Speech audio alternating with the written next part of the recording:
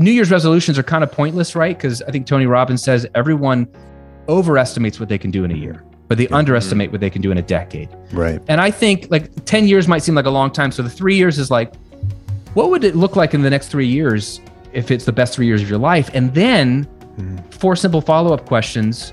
What are the dangers that are going to get in the way of that vision? External dangers, internal dangers, like the way you think, your personality, your tendencies. What are the dangers? List them out. Be honest. What are the biggest opportunities in front of you that could lead to that vision? Like you probably have some opportunities right in front of you. What are your biggest 2 to 3 unique strengths? That's cool to know. And then what are the dark sides of those strengths? One of the strengths you pointed out earlier, Wes, is that I have a strength of discipline. Yeah. I was just coaching my mastermind students today. I was telling guys, one of my biggest strengths is discipline. You know what the dark side of discipline is? I'm not very curious. I don't experiment. I don't break things apart and wonder if they could be better. I just don't change things. And so there's a dark side. There's a pro and there's a con. And so if you just walk through those 5 questions, the 3-year vision and then the 4 follow-up questions, if you just one piece of paper, maybe 30 to 60 minutes, that you could look at that, all of a sudden, you could have so much clarity. That's great. To know like, man, my job does not line up with this. The way I'm treating my wife does not line up with this. What I'm doing on the weekends is not going to get me there. Like that's so helpful. And then you'll figure out what to do next. Everyone's path is different. You can't really prescribe that. But I think that self-awareness, that little exercise, that's for me, I do stuff like that. That's been the most helpful thing for me. And I drift away from it and then I try to come back to it at least once a year and do that kind of exercise. That's so good. Hey everyone, this is Cal, and I just want to thank you for joining us here today. At Intentional Leader, we help leaders take the guesswork out of self-leadership, accelerate their personal growth, fight a reactionary lifestyle, and achieve their God-given potential at home, at work, and in their communities. We hope you enjoyed today's episode. Let's go make it count. Well, hello everyone, and welcome to episode 84 of the Intentional Leader Podcast. I'm Cal, and I'm so thankful that you're here joining us today. Today's a really special episode. We have Graham Cochran as our guest, someone that will most certainly inspire you. And I'll tell you more about Graham in just a second. It's also special because I have a co-host on the show with me today, Wes Cochran. Wes is a member of the team here at Intentional Leader and a close friend of mine since we met back at West Point. It was probably 2006. And let me tell you quickly about Wes before I introduce Graham. First of all, Wes and his wife Ann have 3 kids and 1 on the way. Wes is very passionate about leadership development. He's a gifted speaker, coach, teacher. He's a graduate of West Point, Ranger School, Airborne School, Air Assault. He's led teams in both combat and at home. He's also an attorney and a very gifted advocate. I got to see Wes in court many times. He's a member of the Judge Advocate General's Corps in the Army. I'm honored to have Wes on the team here at Intentional Leader and really excited he could join me as the co-host today as we interview his big brother, Graham Cochran. Now, Graham is an author, business coach, YouTuber, and the host of the Graham Cochran Show podcast, where each week he teaches people how to grow their online businesses, work less, and live and give more to the things and people that they care about. After creating 2 7-figure online businesses, that's 2 7-figure online businesses, he's out with a brand new book where he shares exactly how he was able to do that. And it's called How to Get Paid for What You Know, turning your knowledge, passion, and experiences into an online income stream in your spare time. The book is available for pre-order now and also officially launches on March 22nd, 2022. Now, even if you have no interest in online business or have never even considered it, stick around because this interview is packed with wisdom about life and leadership for everyone. We dive into how Graham went from living on food stamps to creating his first 7-figure business, the recording revolution. We discuss imposter syndrome, something that all of us can relate to. We talk about how to stay committed to a long-term plan and how he remains so consistent over the last decade. He gives us a critique of the hustle culture that's constantly promoting workaholism. We also talk about why, after creating these 2 successful businesses, that he's invested a lot of money in a high-performance coach and how he has a growth mindset. We also talk about some keys to self-leadership that he shares at the end. And before we jump in, I want to let you know that we've been combing through some of our best interviews over the past several years. We've consolidated them into one free PDF, a 12-page PDF that outlines 12 ideas that can make you a better leader in 2022. We want to give you this. Go to intentionalleader.org and get this free guide. It's really a great way to distill some of these hour-plus long interviews into 12 key ideas ideas that we think will make you a better leader. This is something you could take for 12 days and just take one idea, digest it, journal about it. We're going to give you this. Just again, go to intentionalleader.org where you can find this free guide. This episode today is brought to you by Higher Echelon Incorporated. Higher Echelon is a leadership development and organizational performance consulting firm providing human capital and technology services to help optimize your performance. Higher Echelon can help prepare your organization to meet the rapidly changing, complex, and often ambiguous requirements of today's world by helping you develop resilient and adaptive leaders, help you modernize and enhance your systems, and help you implement transformational technology solutions. Just go visit higherechelon.com to connect with the amazing team over at Higher Echelon. Hey, if you enjoy this episode, please share it with a friend, someone in your network. A special thank you to all of you that continue to support Intentional Leader by listening, by rating this show on Apple Podcasts, by sharing it with people in your network. And without any further ado, please enjoy this conversation with the inspiring Graham Cochran. All right, Graham Cochran, welcome to the Intentional Leader podcast, man. It's so awesome to have you on today. Oh man, it's an honor to be here. I've been looking forward to this one. I've been looking forward to this. And it's so fun to have Wes also helping out with Intentional Leader on here. So this is really fun. I got one of my best friends and someone I really admire, and also Graham, you are someone I really admire from a distance. And congratulations on your new book, How to Get Paid for What You Know, Turning Knowledge, Passion, and Experience into an Online Income Stream in Your Spare Time. Really excited to get into that. So I've been following your work over the last several years, even before Wes and I really started getting involved in Intentional Leader. And you have 2 7-figure businesses. But the really interesting thing to me is that is not where it started. You started, in fact, part of your story that I've learned in your book is there was a period of time where you were on food stamps. So take us back to 2008, 2009, where you were in this period of food stamps and struggle, and tell us how you even became an entrepreneur to begin with. Yeah, I mean, that was a period that changed my life forever. So Shay, my wife, and I moved from Virginia to Florida with some friends to help plant a church down here in Tampa. And we were pregnant and excited to just adventure and leave a small town Virginia and do something different. And so we got to Tampa in the spring of 2009.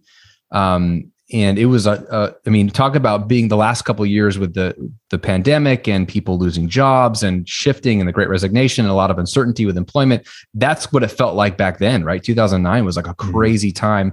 And so it was hard to get a job. Companies weren't even sure if they could hire people because they weren't sure if they were going to be around. So it was a very uncertain time.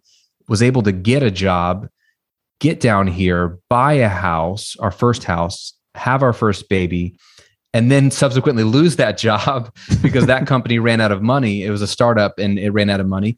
And so they had to let me go. So we found ourselves down here and we were like, what are we doing? Like, it was a really uncertain time. The only skill I had that was marketable that I knew of was I was a freelance audio engineer.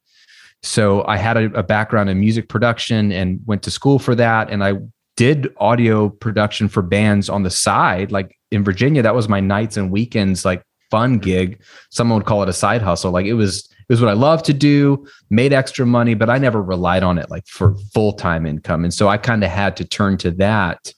And it was in that season that I started trying to get as much work as I could. I started blogging. I started a YouTube channel. All of this was like for lead generation, thinking I could get some clientele online because you could do a lot of remote work. And so we were at a point where after the savings ran out, we had to apply for food stamps. My wife asked me twice.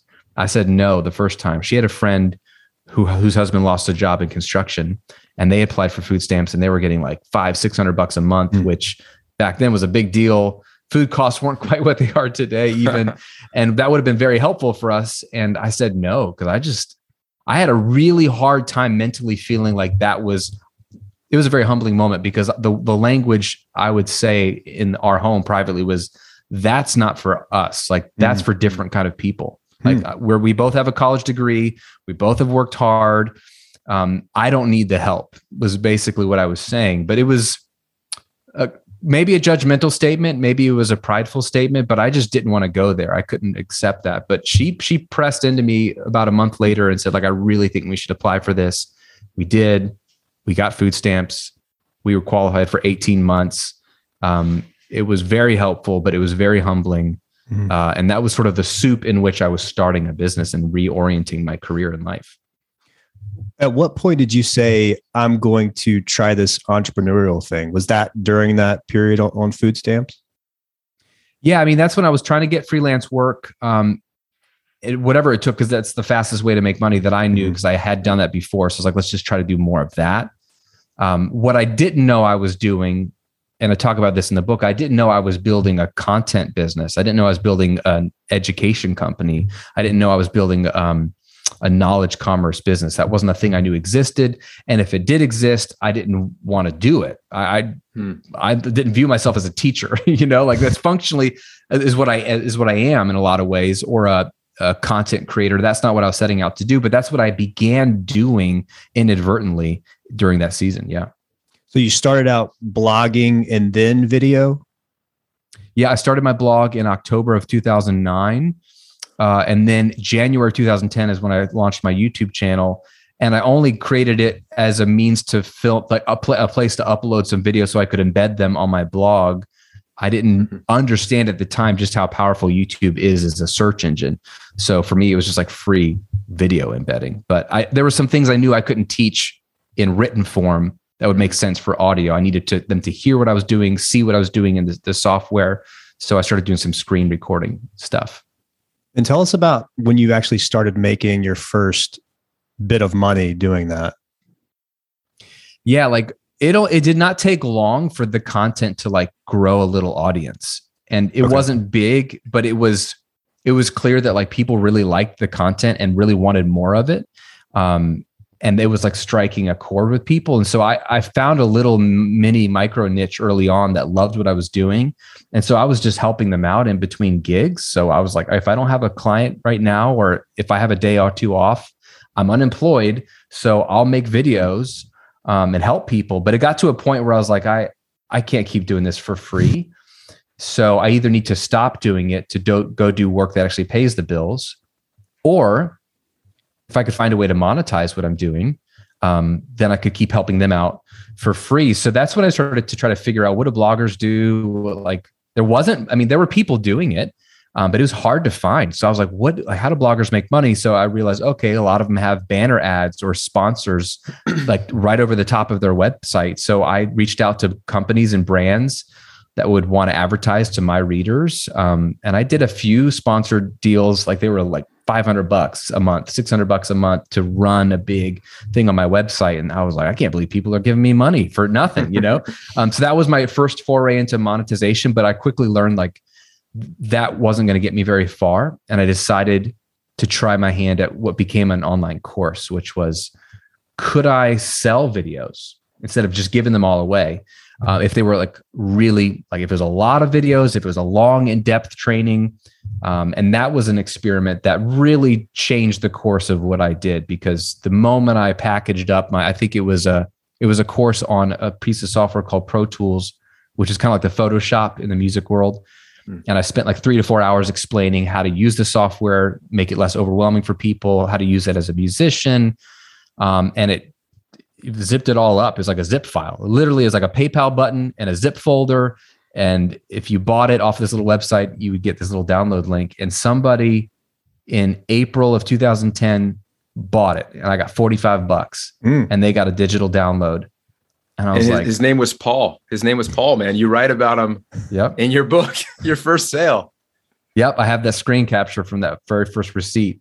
That changed my life, because it was only $45, and which was way less than what I would make doing any kind of freelance work, but it was different. It was like $5. The work is done. Like I can sell infinite copies of this thing now. And so that was a light bulb moment for me. So even though we weren't making much money, and that was 2010 and 2011 were two of the hardest years of my life financially, but that was the beginning of like, there's something here, and I'm willing to go a little bit farther and see if I can turn this into something substantial. And Wes, this was your big bro down in Florida doing this. What were you thinking? Like, what was your perspective? Do you think it was crazy? I think there was no way I would have known. Like there was complete lack of imagination on my part. I didn't know it existed. And Graham was the one doing it and didn't even know what he was tapping into. So like I was more removed than that, so we were aware of the struggle and we all felt bad. And I knew Graham was working hard, but I want you to talk about a little bit, bro. You had a lot of pressure to go get a job. And I know you kind of alluded to this. I should just quit this and go get some work. But that was like I do remember that. That was a real powerful pull to let me just go find something that's going to give me benefits and put some food, on the table every month so I can kind of get off food stamps. And so I want to hear a little bit about that, but also was any of this scary for you at the time? Was there, like, you write about imposter syndrome in your book, and I hope we talk about that, but was there any of that back then? Or were you just like not even aware that anybody would judge you for what you were doing?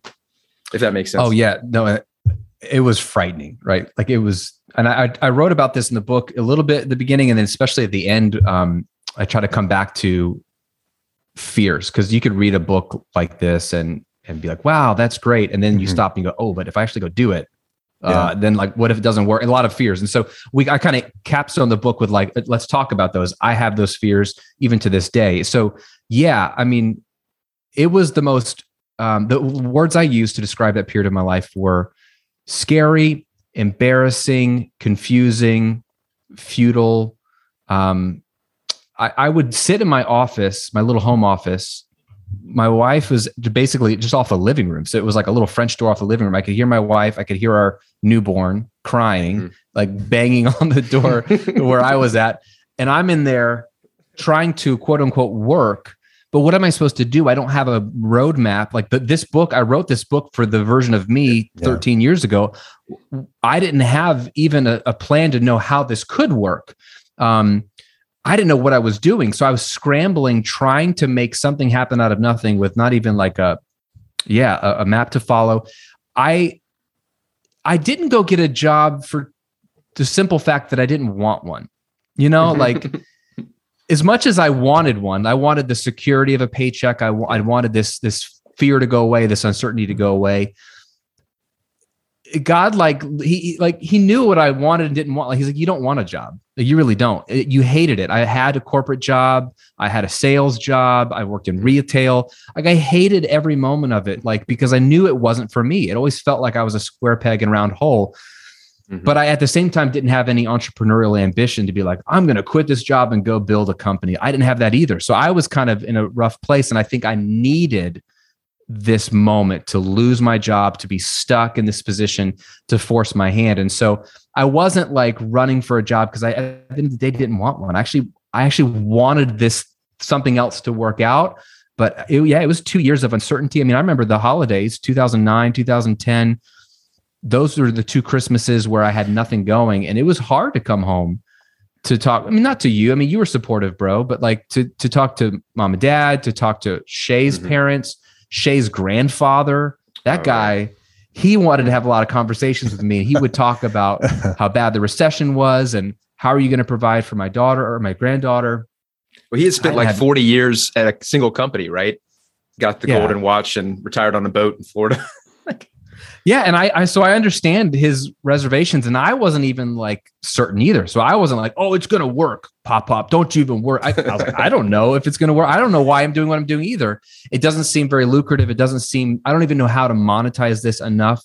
So it was a lot of uncertainty, but I was on a podcast recently. I was talking with a guy named Chris Do. He has this cool podcast called The Future. And he asked me, he was like, why did you not quit? Like, what was it? Like, you talk about it like you didn't see the vision and yet you didn't give up. And he was really confused about it. And when I think about it, all I can say is it was the Holy Spirit leading me.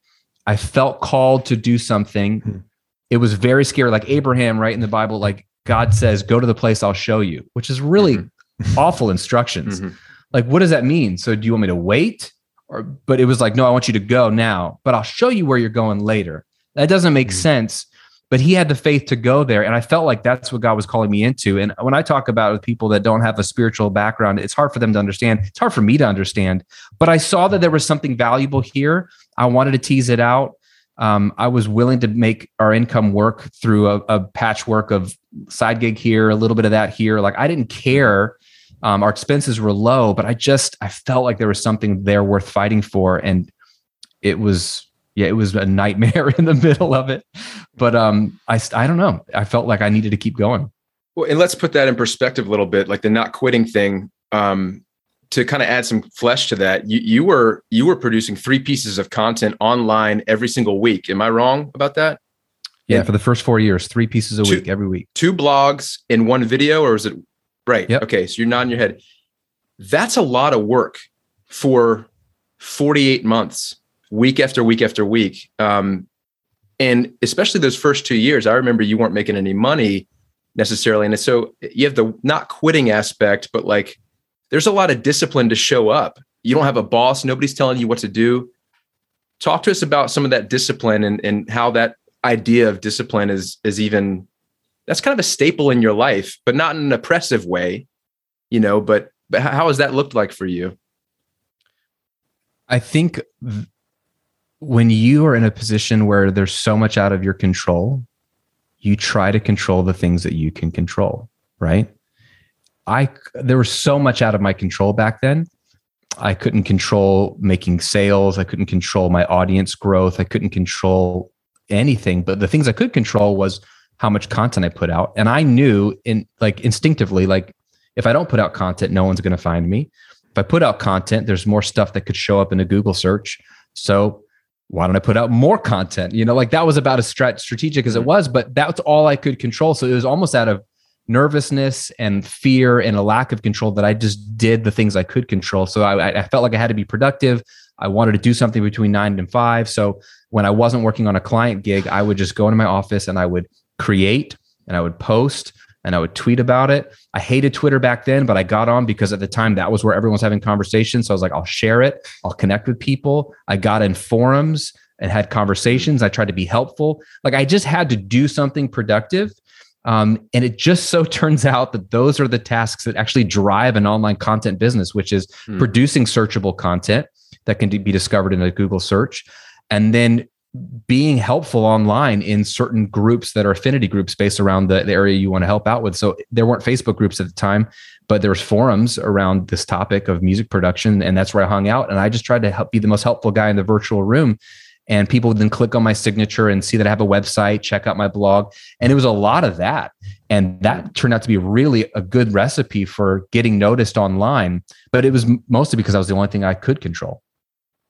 Was there a long period where you weren't seeing the payoff and then it just kind of went exponential, or what did that look like over time? Because eventually you had a 7-figure business in the recording revolution, but what did that look like over time? Did it just kind of take off at a certain point? Yeah, it's like a hockey stick for sure. And I've seen it in both of my businesses, and I've seen it in a lot of my students who I coach now in their businesses. So year one, I made $10,000 working full time. Year two, at the end of year two, I made around $65,000-$70,000. But most of that came in the back half of year two. So imagine an 18-month stretch where you're not making much. Like maybe I made $15,000 to $20,000 over a year and a half. Mm-hmm. But I could see it was the second half of year two that things started to pick up. And it was a combination of content eventually picks up if it's searchable content. So the 80-20 rule applies to everything in life as far as I can tell. It certainly is applied to content. So I could make videos every week for a year and a half, and most of them are going to be about the same. Whatever my average views are, they're going to be about the same. And then there's going to be one or two that really pick up for whatever reason. It's the right topic, it's the right title, it's the right thumbnail, the algorithm showered me with favor, whatever it was, one or two pop. And then you get more people discovering you through that one or two pieces of content. And then they go check out your other stuff. That started to happen the second half of year two for me. It was that combination. Plus I was trying a bunch of different products. I released 2 courses in year one and 3 courses in year two. And it was course number 4 and 5 that were actually good. Like the first 3 were okay and made some money. Course 4 and 5 were better because I was better at making courses, but they were also on the topics that my audience was actually asking me for, and I was afraid to do. So business 101, give your people what they're asking you for. You'll probably sell a lot of it, but I was afraid to do it. So it took me a year and a half to finally have the guts to create some content on the subject they were asking me for. Those 2 courses were both on that subject, and they both sold, and I had a lot more of an audience coming in. And it was like a momentum. It really picks up. So your workload stays about the same. At the end of year 2, I made $65,000, $70,000. But by beginning of year 3, like 2 months later, I was doing $10,000 a month. Wow. So you could see how that, and nothing changed. It was just picking up momentum. And that's when I knew, like, hey, I'm set. Like, I'm a happy camper, but also then it was like, where else can this go? What else can I figure out? Because I'm not even that smart yet. I haven't even figured this thing out yet. And it's already doing 6 figures. So what else can we unpack? Hey friends, I hope you're enjoying this conversation with Graham. I love his new book, How to Get Paid for What You Know. I got an opportunity to read it before this interview, and it's so good, and I think it's got so much value in it that we want to give away a couple copies of this book to you. So if you want to enter into a very simple drawing to get this book, we'll just mail you a copy, nothing fancy or complicated here. We just want to mail you a free copy of this book. All you got to do is in the show notes of this episode. So if you're listening on Apple Podcasts or Spotify, just go to the show notes, look at the link that says enter to win a copy of Graham's book. Click on that link, and all we got to do is get your email and your contact information. We'll enter you into a drawing to get a book, and if you win, we'll mail you a free copy. We'll reach out to get your mailing information and email you a free copy of his book. I hope you enjoy the rest of this conversation. Let's go make it count. Let's talk a little bit about imposter syndrome, because you talk about it in the book, but I think a lot of people can relate to that. What do you say to people who are struggling with imposter syndrome? Because it seems like it's not just something that it's in the beginning, because starting is hard. Setting the video up, creating the video, uploading it to YouTube, that's scary. Starting this podcast was scary. But it continues. It's not something that just is in that initial moment of starting. So talk to us a little about, what would you say to people who are feeling that, or just kind of lack confidence? I don't have anything to offer, or I mean, who would listen to me if I wanted to? I don't have the credentials. I need to have a PhD in this to talk about it online.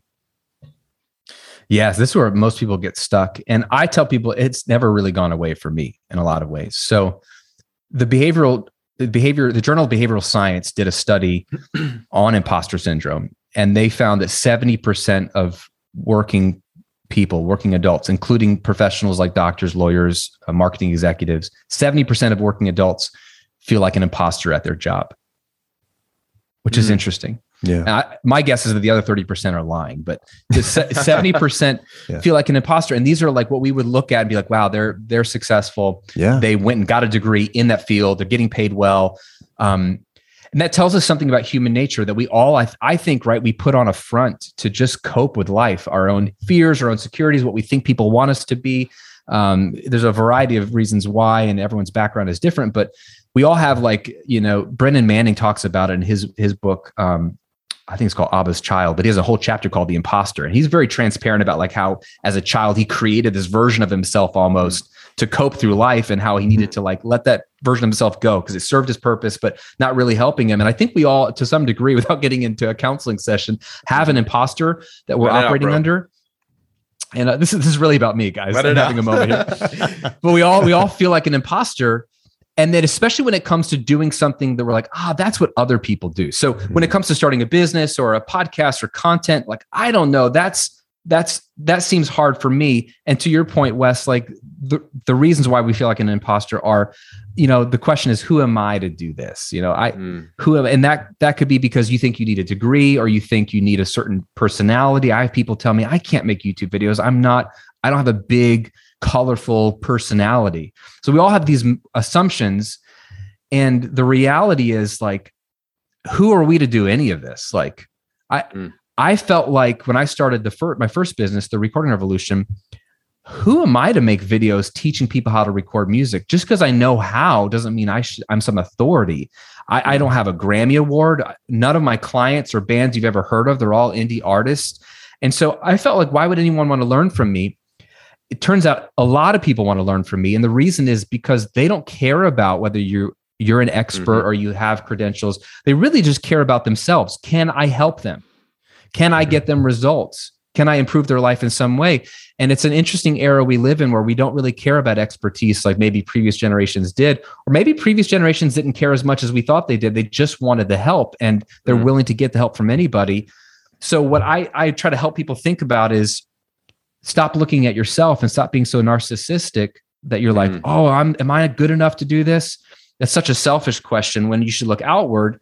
And could I help somebody? Could I help somebody get a little bit further along their journey? Now, you can't help somebody go somewhere you've never been necessarily, but you can help pull people along where you've been. I write about this in the book that it's really unhelpful to look up the ladder at people who are doing what you're doing, but they're steps ahead because it'll make you feel like super tiny. Instead, you should look behind you and pull the people who are a little bit further behind you along the way, right? Pull them along with you, bring them one step closer.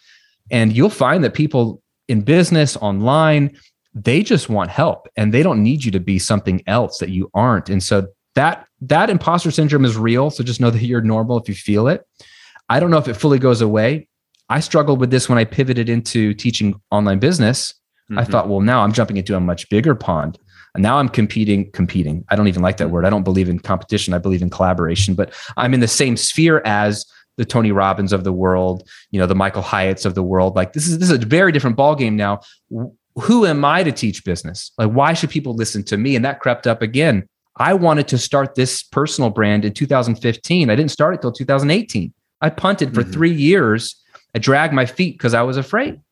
It's the same thing. And still to this day, sometimes I'm afraid to hit publish because what will people say? What if they disagree with me? What if they find out that I'm just a guy? I'm not, I don't know what I think people think I am, but I'm just a guy. And I think that's the imposter syndrome is we're afraid of being found out. And when you do stuff online, it's very public. And so I think it's even more heightened because like now everybody can see what you're doing and it's just normal and it's real. And everyone who's publishing content struggles with it, but you might as well publish and put yourself out there because someone else is going to do it if you don't. So I got to ask you, because this is your first words in your book, let me count. I was a French major, so 7 words in your book are, you are sitting on a gold mine. You are sitting on a gold mine. What the heck do you mean by that? And how is that applicable to us, to this audience, to anybody? So we're in a really interesting time right now. People call it the knowledge economy. There's a term knowledge commerce, e-learning, online courses, where this is approaching a $300 billion a year industry of people selling their information online. And it's growing. If that's true, and the numbers are pretty clear, everybody has knowledge about something. Everybody is good at something. Everybody has experience doing something. It might be pretty ordinary to you, but there's someone on the internet right now that wants to learn how to do what you know how to do. And so that's the idea of the book, is that everyone is sitting on a gold mine because you have knowledge inside of you that if you chose to package it up and position it in such a way, you could sell it through a variety of means. And that's the purpose of this book, is to help people who are maybe either stuck in a job they don't like, a career path that's not for them or is unfulfilling, or a job or a career that they like, but it's not very flexible and they want more freedom in their day-to-day life. And they're looking for another way. I mean, so many people are quitting their jobs, right? The Great Resignation. I think people, I almost rebranded as the Great Work-Life Redesign. Like people are like just rethinking how does work and life fit together? And I'm rethinking everything. And so this is a moment in time where I'm like, hey, maybe you haven't considered this, but you know something that someone else would pay for. And some people have a hard time believing that, but it's true. And so that's the premise of the book, is that I show you how the model works, why people will pay for it, and then how to bring that out. But it's a fun exercise in that most people think that they're nothing special. Right. But it's about finding the gem inside of you and then just presenting it in such a way that someone else is like, I need that. You used the word earlier, Graham. You talked about back in 2009, you referred to your hustle, your side hustle. But, I know you hate that word. And I got to say this, the hashtag hustle culture. I know you like to talk on this. You have to teach on this, but this is what kills me. It's some of your least popular content. your super fans love you railing against the hashtag hustle culture, the workaholism, the rise and grind nonsense. But as far as your broader audience, this stuff does not get a lot of views. What is going on with at least in the West, our relationship to hustle, which it doesn't matter if you have an online business or not. I feel like hustle knows no boundaries when it comes to industries. We're all hustling in some way, right? Whether we have a side hustle or not, we're all just working our butts off. I just read the John Mark Comer's book, The Ruthless Elimination of Hurry. And it was so depressing because he talked about in the 60s and 70s when these technology revolutions were happening, we all predicted more time off, and we don't have that, obviously. So anyway, back to you, man. Like what is your problem with hustle? Why is that such a bad thing in your opinion? I'm not giving up on this message. I think this is the message. In all seriousness, I think this is the message that might be the most helpful that I could have, but it's the one that it's the pill nobody really wants to swallow. I know I'm trying to tease out different ways to sneak it in. I mean, we just, in America and in the West, we have grown up in a culture that values, it starts with a good thing, like the Puritan work ethic, hard work. America is the land where you can come like literally as a nobody and build something, which is beautiful, right? So we take a good thing like, man, you don't have to be a Russian oligarch. Like talk about, I love that word being thrown around. It's a sad season to talk about it, but like oligarchy, we don't use that word enough. You don't have to be this super influential person to make it in America. You could be a nobody and make it in America. That's what's a beautiful part of our story here. Mm-hmm. Then we go ahead and just destroy the beautiful thing, which is what humans are really good at doing. And we decide that, you know what, we're going to wrap up our whole identity in our work. And we love wealth so much, which again, wealth isn't a bad thing, but we love it so much that we're willing to sacrifice everything for wealth, for creating a name for ourselves, having power, being known. All the things that we love. And that's what has led to workaholism, and also some really good marketing tactics where just now we're inundated with more things to buy. We're less content than we were before. And so that's just preying on human nature. You could blame the marketers or you could just blame human nature, but we overwork to impress people, to impress ourselves, to have things we want. And so what I'm railing against is a couple things. One is I think we were losing our souls in the process. I think being successful at work is great, but at what cost? I mean, Michael Hyatt's latest book, like Win at Work and Succeed at Life, it's a book that's needed. He's talking about it. He calls it the double win. Like you want to succeed at work. I get it. You want to do good work, but you don't want to lose your family and your health and your relationships or your spirituality or your community. So how can you have both? So I think we were missing that. But then we also have only been taught one way to grow and be successful, which is just work more or work harder. And so I'm like, why is that the only path? It's actually, I think hustle is the laziest thing you could do, right? It is lazy, indiscriminate thinking to just do more stuff or do the same task, but faster without ever stopping to do the real work, which is asking yourself, do we even need to do all these things? Are all these things really that useful? Do they drive profit to the bottom line? Do they grow the business? Do they move the organization forward? Does it really help the mission of the company? Or is it just what we've always done? And so I think what I'm railing against is laziness. I think the hustle is the laziest thing you could do. And what people think, like when I talk about passive income and how few hours I work, they think I'm lazy. And I think I'm actually the opposite. I think I've done the work to stop and think about what's necessary for my business and what's not, and then just only do the things that are necessary. And it's amazing. You can actually get more done by doing less, but it does take some soul searching and some intentionality to think through everything we're doing in a day. And what's hard about that is twofold. One, if we're doing it, it's because we think there's a reason to do it. And so to not do it is to say that you were wrong, that you don't need to be doing this. And I think we just don't want to admit that to ourselves. And then two, we all have drunk the Kool-Aid, which is we will be respected if we work harder than the next guy, come in earlier, stay later. And that's unfortunately kind of true because we have a culture that does worship at the altar of overwork. And we had to get rid of the word workaholism because it sounds a lot like alcoholism, which is a bad thing. And it is a bad thing. So we rebranded it hustle, and which isn't even better. If you look up hustle in Merriam-Webster's dictionary, it means like to swindle people or to be a prostitute. And so I was like, why do we even want to associate our lives with that word? I don't like it. But yeah, it's not popular. But you know what is popular is freedom and flexibility. And so people are interested in how do you like make that kind of money and you still have time to like take your kids to school or go to the gym or get plenty of sleep or take vacations. Like they're very interested in that. And so that's like my Trojan horse into, well, newsflash, the only way to have more time is to stop doing all the stuff you're doing. Like there's no secret. And they're like, what? Like what? I need just a productivity hack. I'm like, no, you just need the only way to make more time is to stop doing some of the stuff you're doing. And so then we can have a conversation, maybe. So I'm still working on it, and it is sad, but I'm on a crusade, bro. Wait, so how many hours a week do you work, bro? So my business, this personal brand is all I'm doing right now. I handed off the work for the Recording Revolution a year ago to my business partner. I still own it. He runs it. So I don't do any work in that business. So for this one business, my business takes 6 hours a week to run. Max. If I'm doing any more than that, it's because I'm like right now I'm doing a lot of interviews like this for the book. Last year I spent a lot of time writing the book, or if I'm going to build out a new product, which I rarely do, but just to keep the business running and growing, 6 hours a week. 6 hours a week. Wow.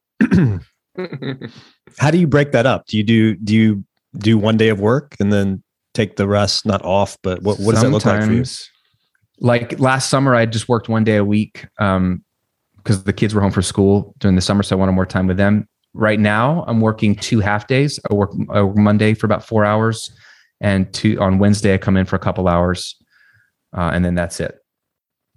How do you fight that temptation to fill that? Because I think that's so deeply ingrained in so many of us. I mean, even I agree with everything you just said about the hustle culture. And I remember when Greg McKeown wrote his new book, Effortless, just that idea of effortless, it sounded lazy. We've just ingrained the idea of it. If it's not hard, it's not valuable. So how do you fight that temptation? Just want to do more, just to feel like you're doing something of value, to make it feel like you're doing something that matters. Dude, it's a never ending fight. So you do fight that, even though that's something that you, okay. Yeah. Yes. I'll slip. I drift. Because then fear like creeps back up even in my head. I'm like the anti-work all the time guy. And then every once in a while I'll wake up, I'm like, but maybe I'm missing it. Maybe I should work more. Maybe that is the secret. And you start to just wonder again, you start to get fearful. Fear of missing out becomes a real thing.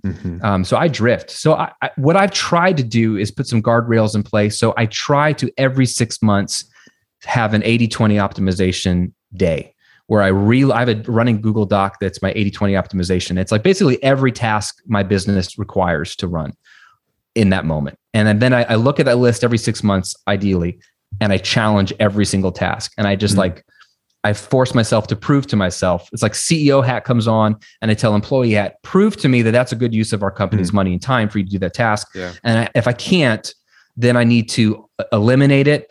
Or if it can't be eliminated, then like Tim Ferriss has this great, process in the 4-hour work week: eliminate first task and then automate what you can't eliminate. And then whatever you can't get rid of or automate to a computer program, then you delegate to somebody else.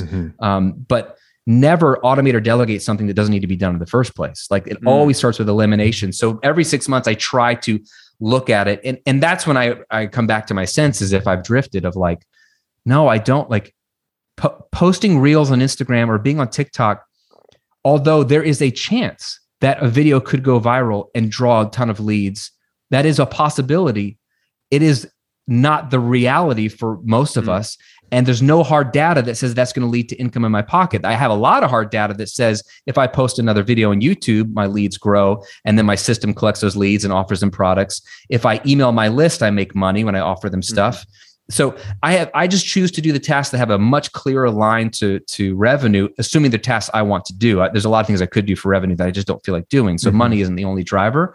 But yeah, to your point, 100% I struggle, I drift, I'm human. Especially when you're the only one around you doing what you're doing. Everyone else is hustling. So you start to think, am I the crazy person here? Because you feel like a crazy person. It's hard to be different.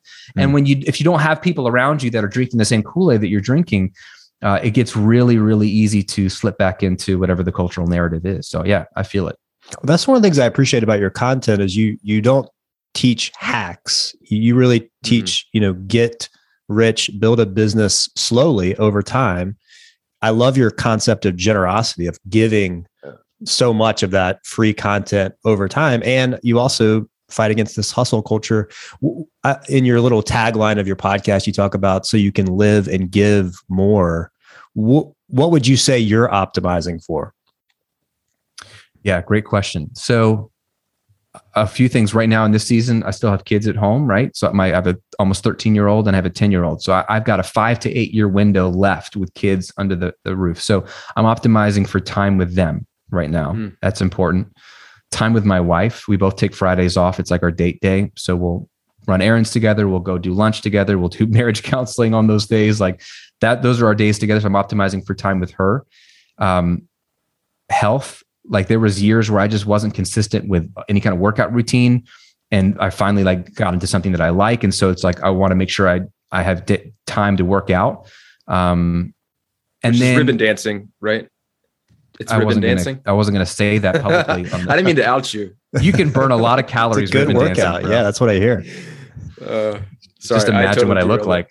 Yeah.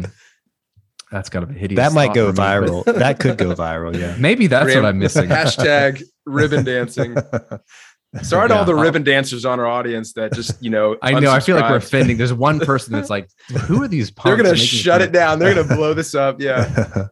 Oh man. Yep. So yeah, ribbon dancing has been good. I optimized for that. I mean, so for us, travel is important. Like a couple of years ago, one of my big bucket list things was, could I take a month off and go live in another country for a month and have my business still run? So that was like a challenge for myself. And so we just booked Airbnbs in the south of France and booked plane tickets and said, we're going to do it. And so we as a family were there for a month. And I stayed for another 2 weeks. I did a cycling tour tied around the Tour de France, which is a big bucket list thing for me too. So I spent 6 weeks in Europe.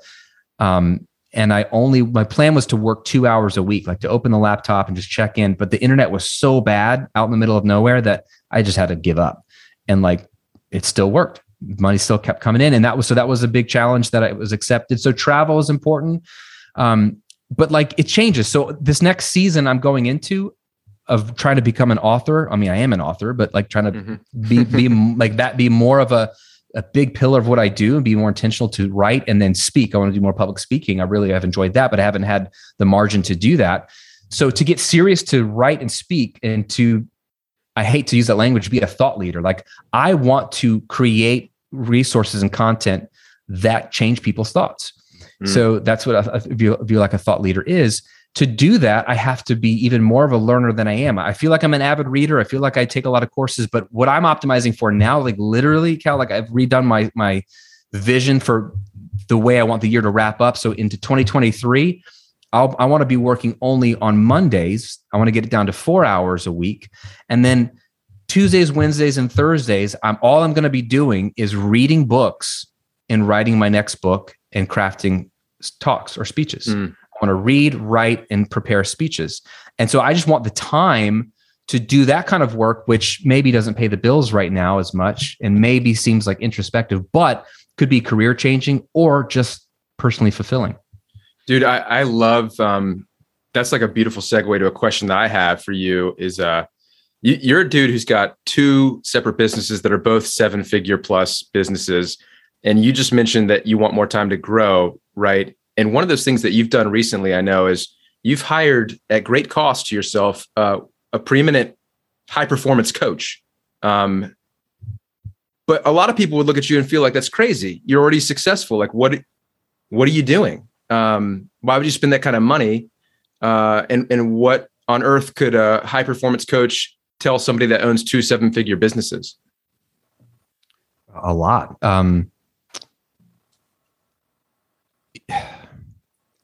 So there's the personal itch. I love learning. And then there's the human desire to fulfill our God-given potential. I've exhausted almost every resource I can to get where I am now.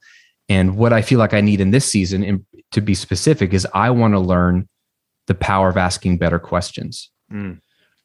As someone who coaches people, I feel like I'm good in some contexts, but I've seen my limitations, and I've been a part of moments where someone's asked one simple question instead of giving an answer. And that question all of a sudden creates so much self-discovery in the person who's being asked. And to me, that's a superpower that I want to learn. So in particular, I've hired a guy who I think is a master at asking questions, who just listens. I want to be a better listener and a better question asker. So I'm paying a lot of money to learn from someone who's really good at that. I don't know exactly what I'll use it for 100%, but I want to grow in that area.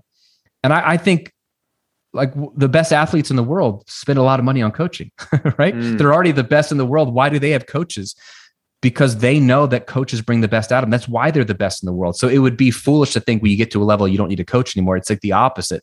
The LeBron Jameses of the world, the Olympic athletes of the world all have coaches. Some are physical and a lot of them are mindset, because then they even know that's not even about their physicality or the way they throw the ball. It's their mindset. And so they know something that I think a lot of people don't know. And you don't have to pay a lot of money for a coach. Just read books, because it's this, in a lot of ways, it's the same. Like, you can be mentored by a book or by a person or both, but that's important to me because I've gotten to places where I'm like, dude, I'm plateauing. Like this is all I know. I need to be stretched. I need to be challenged. This has been a hard year for me, an exciting year, but I'm doing things that make me feel uncomfortable and I hate it, but I like it. Like writing a book was uncomfortable. It would have been a lot easier to just keep doing what I do. And podcasts are easy. YouTube is easy.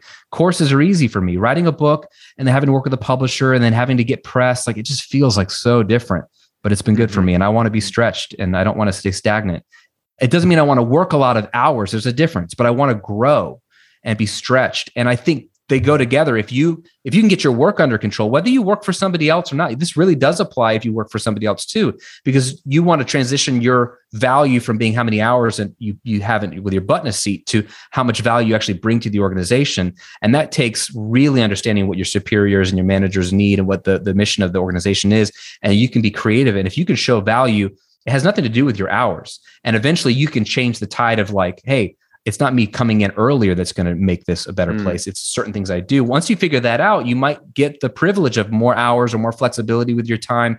And then you have more time to invest in yourself with coaching or books or webinars or courses or whatever. And then you become unstoppable because you're learning, you have more value to add, and the cycle continues. I love it.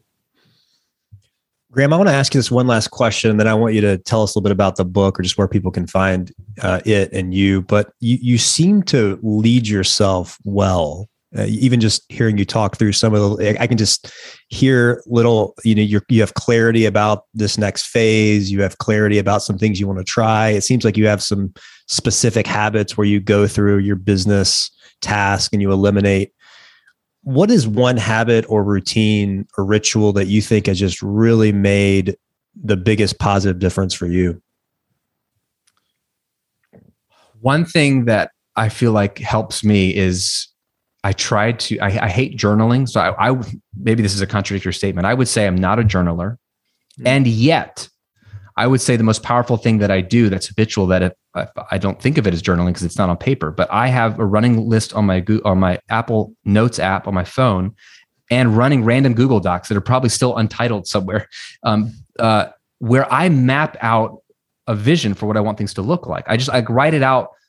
One set of questions is like, if you create a simple 3-year vision, and the way you do it is like through role play. So for example, Cal, if we're going to do this vision for you, if we bumped into each other 3 years from now at a conference or something, it's the year 2025. So it's 3 years from now. And I'm like, Cal, dude, how the heck are you?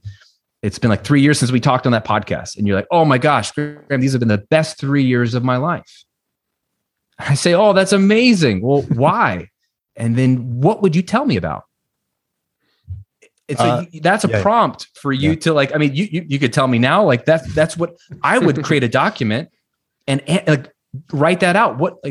Why would they have been the best 3 years of your life? What's going on? Whatever comes to mind is your vision. You don't even have to compartmentalize it. It could be career. It comes to mind. It could be family. It could be a lot of things. It could be weight loss goals. It could be whatever, but you map out like, well, these would be the things that would be true if they were the best 3 years of my life. That's a starting point, because then you start to unpack what your true desires are. And most of us have never done that. We do what we think we want, or what somebody told us we should want, or what we think we should want. And we should all over ourselves, as people say, and that's how you end up drifting through life, and you become a 60-year-old man or woman. And you're like, what did I do with my life? Because you never stop to think a simple question, which is, New Year's resolutions are kind of pointless, right? Because I think Tony Robbins says everyone overestimates what they can do in a year, but they underestimate what they can do in a decade. Right. And I think like 10 years might seem like a long time. So the 3 years is like, what would it look like in the next 3 years if it's the best 3 years of your life? And then 4 simple follow-up questions. What are the dangers that are going to get in the way of that vision? External dangers, internal dangers, like the way you think, your personality, your tendencies. What are the dangers? List them out. Be honest. What are the biggest opportunities in front of you that could lead to that vision? Like you probably have some opportunities right in front of you. What are your biggest 2 to 3 unique strengths? That's cool to know. And then what are the dark sides of those strengths? One of the strengths you pointed out earlier, Wes, is that I have a strength of discipline. Yeah. I was just coaching my mastermind students today. I was telling guys, one of my biggest strengths is discipline. You know what the dark side of discipline is? I'm pretty rigid. I'm not very curious. I don't experiment. I don't break things apart and wonder if they could be better. I just don't change things. And so there's a dark side. There's a pro and there's a con. And so if you just walk through those 5 questions, the 3-year vision and then the 4 follow-up questions, if you just one piece of paper, maybe 30 to 60 minutes, you could look at that, all of a sudden, you could have so much clarity. That's great. To know like, man, my job does not line up with this. The way I'm treating my wife does not line up with this. What I'm doing on the weekends is not going to get me there. Like that's so helpful. And then you'll figure out what to do next. Because everyone's path is different. You can't really prescribe that. But I think that self-awareness, that little exercise, that's for me, I do stuff like that. That's been the most helpful thing for me. And I drift away from it and then I try to come back to it at least once a year and do that kind of exercise. That's so good. Do you have multiple? So on the iPhone, do you have multiple notes open, or you just have one that you just keep adding to as like a journal? Multiple notes, and I'll title them like if it's just like a financial vision, like or a work vision. But in Google, like I'll sometimes just write up those 4 questions in a Google Doc, and I'll call it the 3-year vision. Or I'll just like again, I get my thoughts out. Yeah. And when I see them, I mean, you know how that is. Like when you see it written in front of you, you instantly know if it's honest or not, but you almost have to get it out first to be like, no, that's what I think I should write, but that's not it. Or you get it out, you're like, oh my gosh, that's really it. Yeah. That's it. And it's just revealing. And I think people are too busy hustling, too busy, or they're too tired. Like here's the negative thing about hustle. Like, I don't want to pick on people. Because like the reality is if you overwork or work too hard, you're exhausted at night. You're exhausted on the weekends. And so when you're exhausted, you don't have the brain power, the mental prowess for that in that moment. Mental cognition, like people say we're cognitive misers. Like we have a limited finite amount of cognition to use. And if you've used it all, just busting out work, you got nothing left for yourself to like do self-discovery. And a lot of the stuff the philosophers used to do that allowed them to live rich lives because they take the time to think. And we don't have a culture that values thought. We have a culture that values production at the sake for production. And so I think it's hard. It's hard when you're exhausted. If you have a family or a spouse, it's even doubly hard.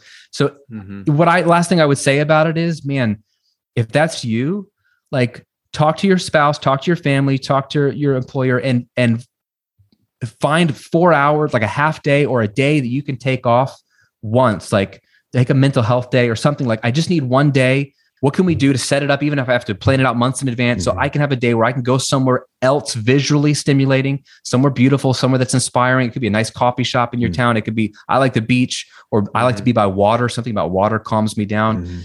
Be somewhere different and then just have time to think about your vision. One day away, even if you don't go overnight, even just one work day away, could change the course of your life, but you do need to carve out the space and be honest with yourself that you're going to be exhausted every night. So you might not be able to do it when you come home. You might not be able to do it on the weekend, but it's worth doing. And those are the moments that you can completely alter the course of your life, that 3 years from now, everything looks different. It may not look much different in 3 days, but 3 years from now, you'll look back and be like, that was the day that I got honest about what I really want in life and changed. That's so valuable. And I love too, going back to the notes, the idea of capturing those thoughts while they're fresh. I was cutting the grass the other day and I just had all these great thoughts that came to me, but in fact, I ended up doing like a little voice memo because I didn't want to forget them, but I'll have the best thoughts, but then I'll forget them soon after. Well, Graham, this has been so much fun. Sorry to keep you over. In the last just like 30 seconds, tell people where to follow you, connect with you, get the book. Really appreciate you coming on today and just so thankful for the great work you're doing. Oh, I appreciate the opportunity. Yeah, the book is called How to Get Paid for What You Know. It drops March 22nd. So depending on when you hear it, it might already be out. Amazon, Barnes & Noble, wherever books are sold. But if you go to grahamcochran.com/book, there's a bunch of pre-order bonuses that might still be up to even after the book drops. About $100 worth of bonuses, an audio course, some downloadables. Right now, if you pre-order the first 2 chapters of the book for free, just some goodies that I'm doing. And I'm giving away a free 90-minute coaching session to one lucky pre-orderer. So I'll just take your receipt there. You can enter in the information there wherever you buy it. Doesn't matter where you buy it. So that's the biggest thing. And I would just say, hey, if you like the book, leave a review. Let me know what you think about it. Let me know how it's helped you. Absolutely. All right, Graham. Thanks so much. Great to see you. Thanks for having me, guys. Bro, it's a pleasure. Good to see you. I'll talk to you tomorrow, I'm sure. Love you, man. Hey friends, I hope you got a lot out of this conversation with Graham. Graham is someone that I've been following for the last several years.